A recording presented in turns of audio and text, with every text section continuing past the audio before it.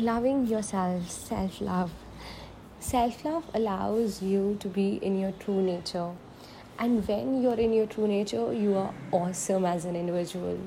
Sometimes we try to filter ourselves or we try to taint ourselves and try to fit in into the outside world. But you know what? Once you are in your true nature, the way you are, and not tainted or not filtered by the opinions of other people, you are awesome. Yes. So it's important to be in your true nature. And self love is also all about being in your true nature and finding in this life what is your true nature. Lots of love and hope so these podcasts are helpful for you. Moreover, you can also follow my Instagram page, that is Hey Self Love Bugs, and we have been organizing a lot of workshops on self love, upon love your body and being in your true nature.